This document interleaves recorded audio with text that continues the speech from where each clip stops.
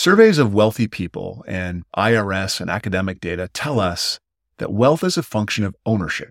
75% of the wealth in the United States is first-generation affluence. It was created by the generation that currently controls it.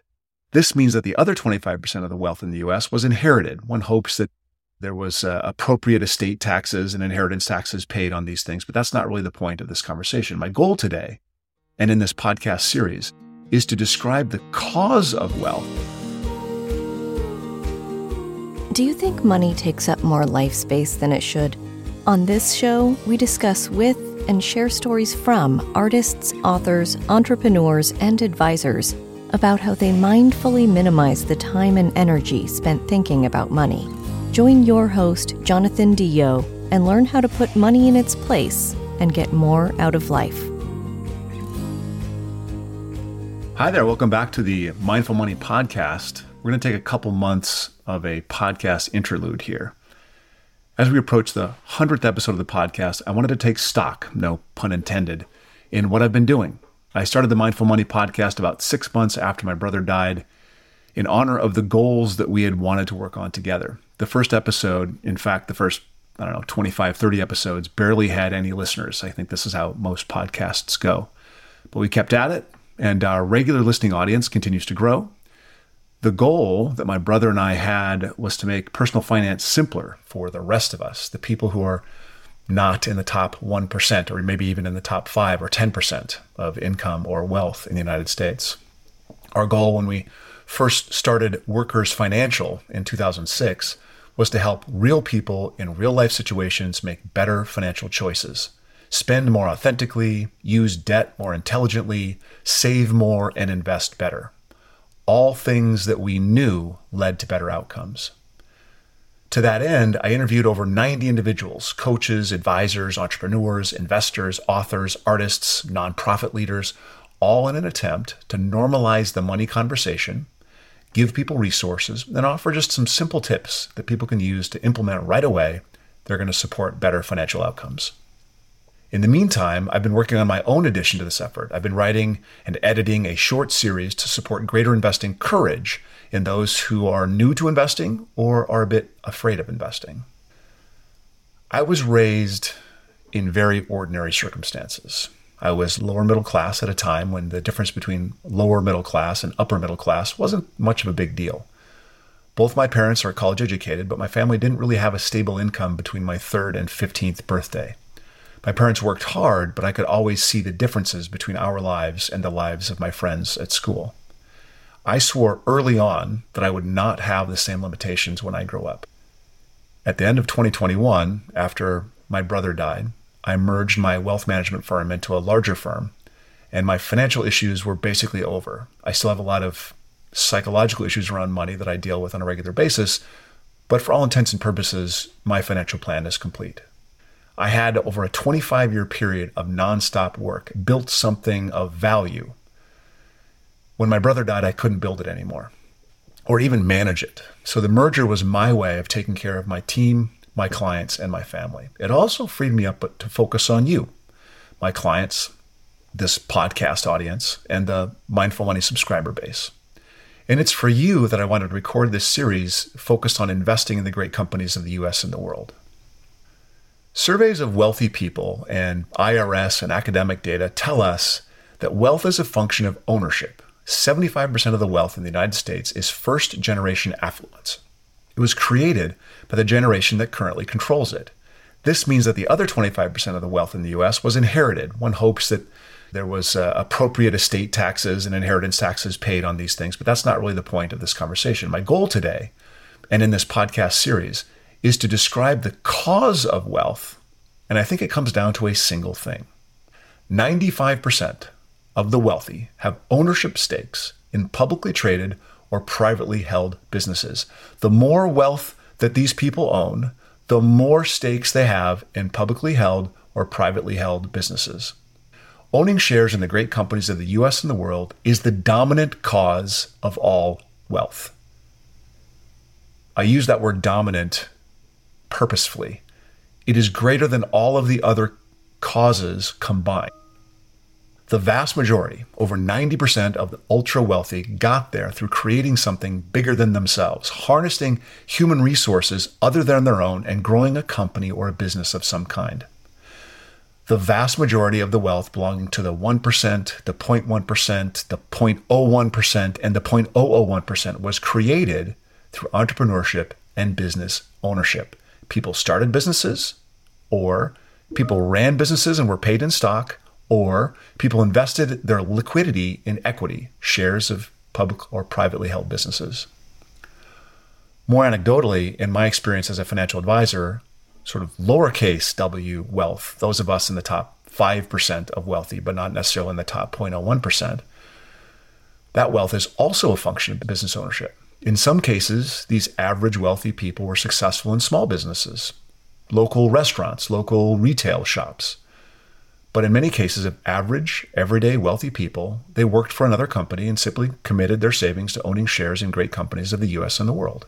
And then they let time do the rest. My goal in this podcast series is to explain this path to lowercase w wealth in the simplest terms possible.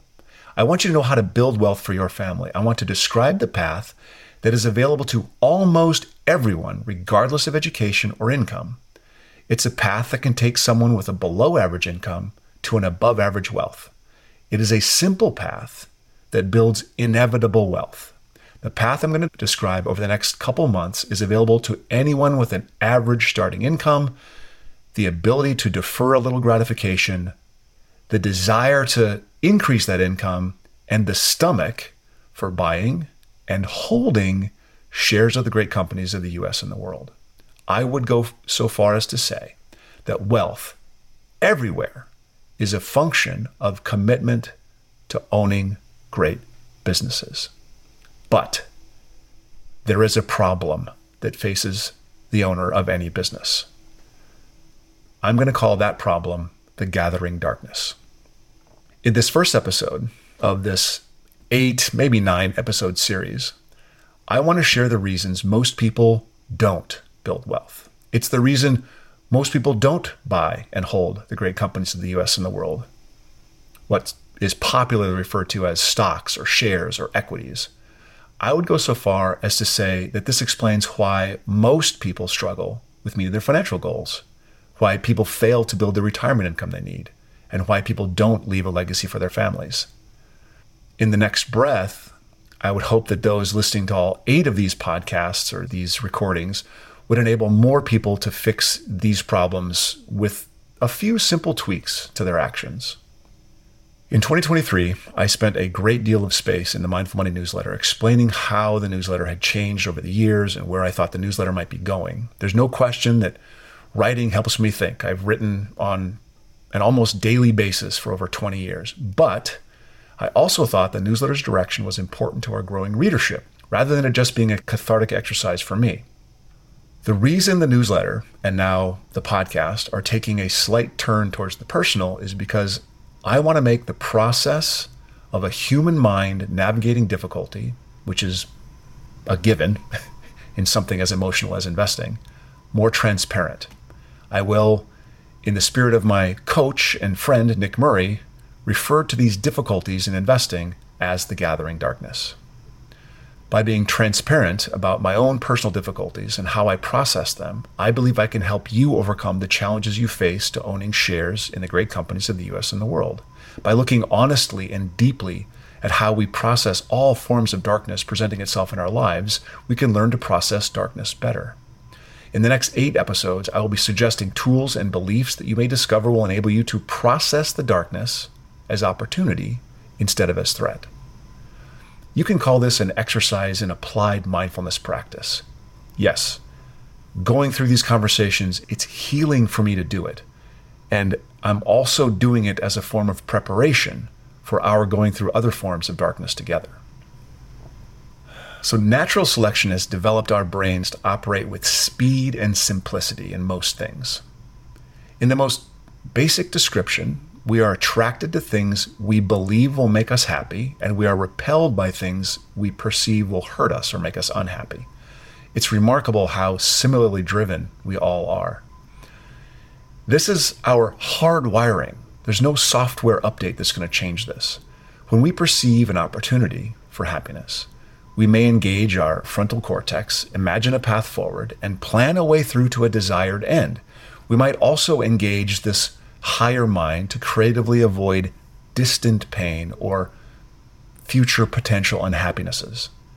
However, when the perceived pain or unhappiness is immediate, our limbic system, meaning our lizard brain, goes into overdrive to find a solution. Our amygdala will jump to conclusions. It will lie to us. It will create stories to convince us and rationalize anything necessary to draw us away from that thing which we perceive will hurt us. The darkness I mentioned is but a single representative of myriad dark forms. It is my shorthand for that which we perceive will hurt us. Because of the questions I receive on a regular basis and the conversations that usually ensue, I sense you might be feeling the darkness gathering right now. In fact, in my 3 decades helping people invest and build wealth, the periods of people sensing an all clear, like no gathering darkness, have been relatively short-lived compared to periods where most people were afraid of one thing or another. And in those periods, I know you feel it because I feel it too. Today, we are not alone in this belief that there has been a massive shift in the world over the last few years. There have been innumerable written pages and hours of conversations on television and radio and in podcasts describing the many changes in minute detail. We better believe that these things are just beginning to pick up steam.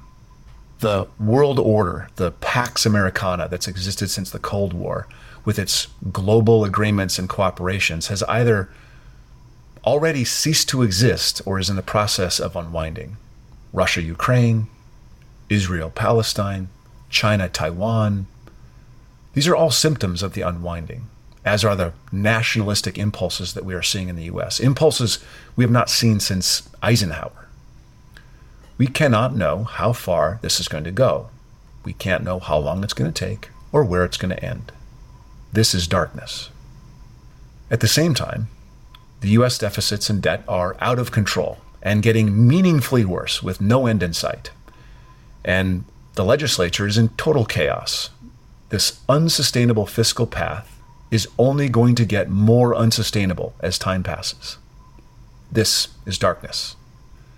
The annual interest cost of paying for the swelling debt is rising at a time when we need the resources to continue the work of post-pandemic recovery, to put Social Security and Medicare back on secure paths, to consider changes to our education system. Has anyone seen the collapse in our ACT, SAT scores? We need to recommit more funds to the national defense given the strength of China and Russia. And we need to consider every other fiscal issue on the table. This is darkness. We're just beginning, or I guess this started maybe a few months ago, but we're just beginning a presidential election cycle between perhaps the 2 most unattractive candidates in the USA. It boggles the mind that our political system can't come up with better than these.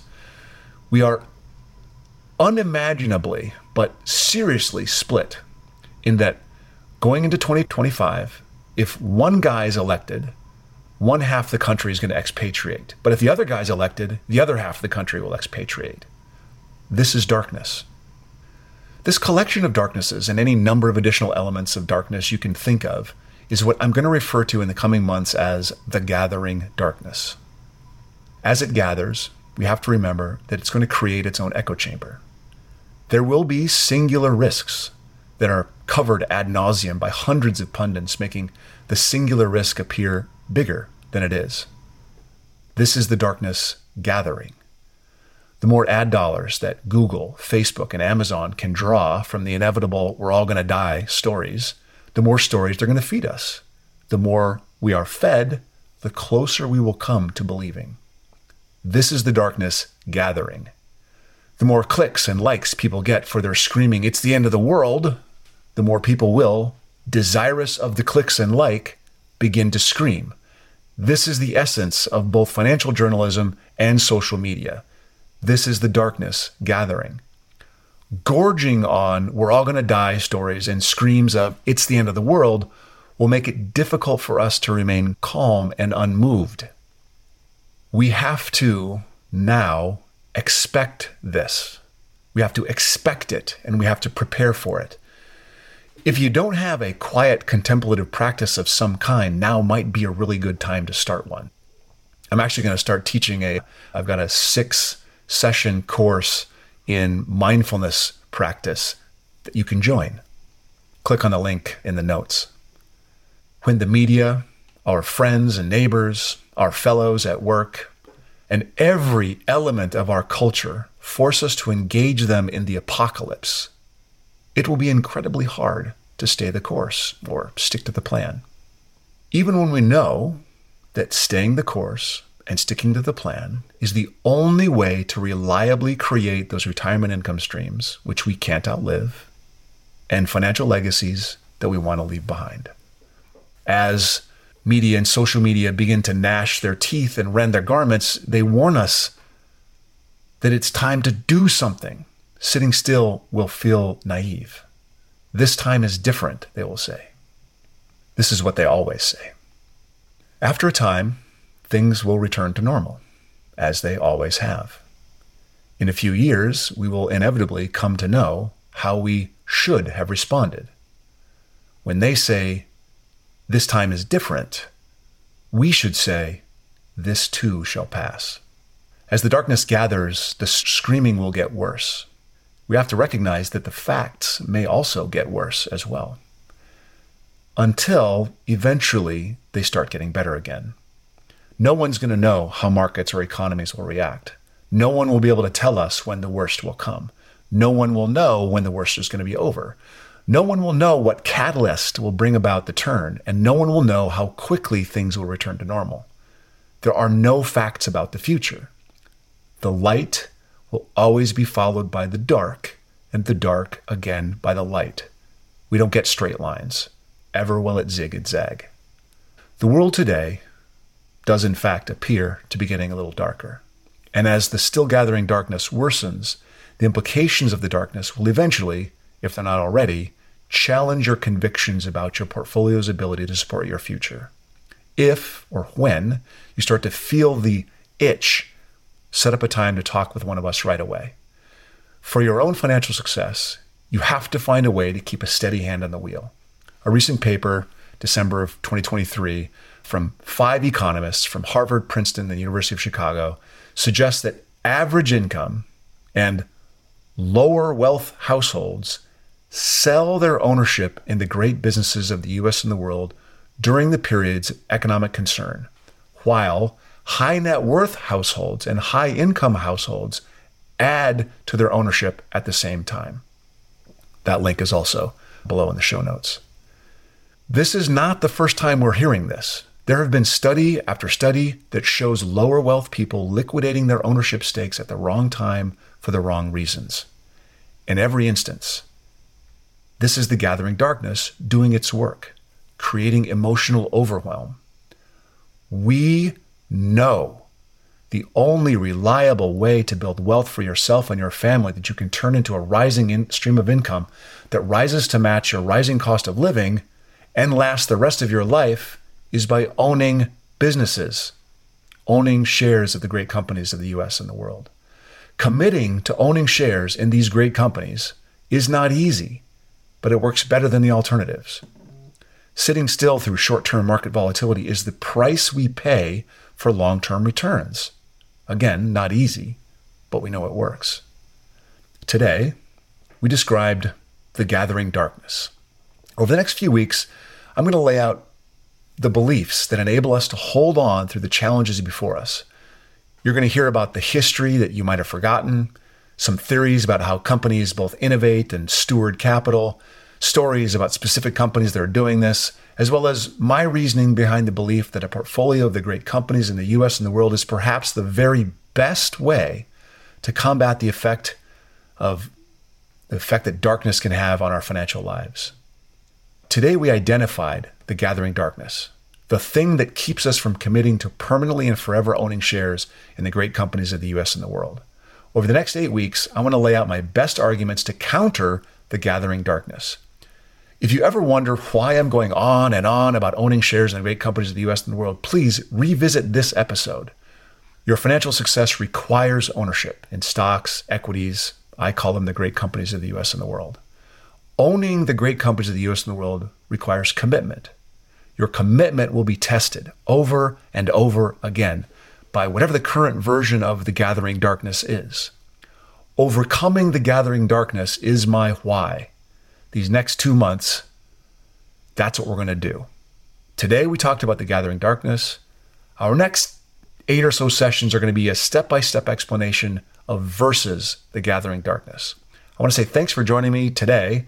I hope you're going to stay tuned and share this episode with others and help them prepare to own these shares for the rest of their lives. Next week, we're going to deal with a simple semantic issue and how that impacts our feelings about our investments. And I hope you'll join us. Thanks. Thanks for listening. Full show notes for each episode, which includes a summary, key takeaways, quotes, and any resources mentioned, are available at mindful.money. Be sure to follow and subscribe wherever you listen to your favorite podcasts. And if you're enjoying the content and getting value from these episodes, please leave us a rating and review at ratethispodcast.com/mindfulmoney. We'll be sure to read those out on future episodes.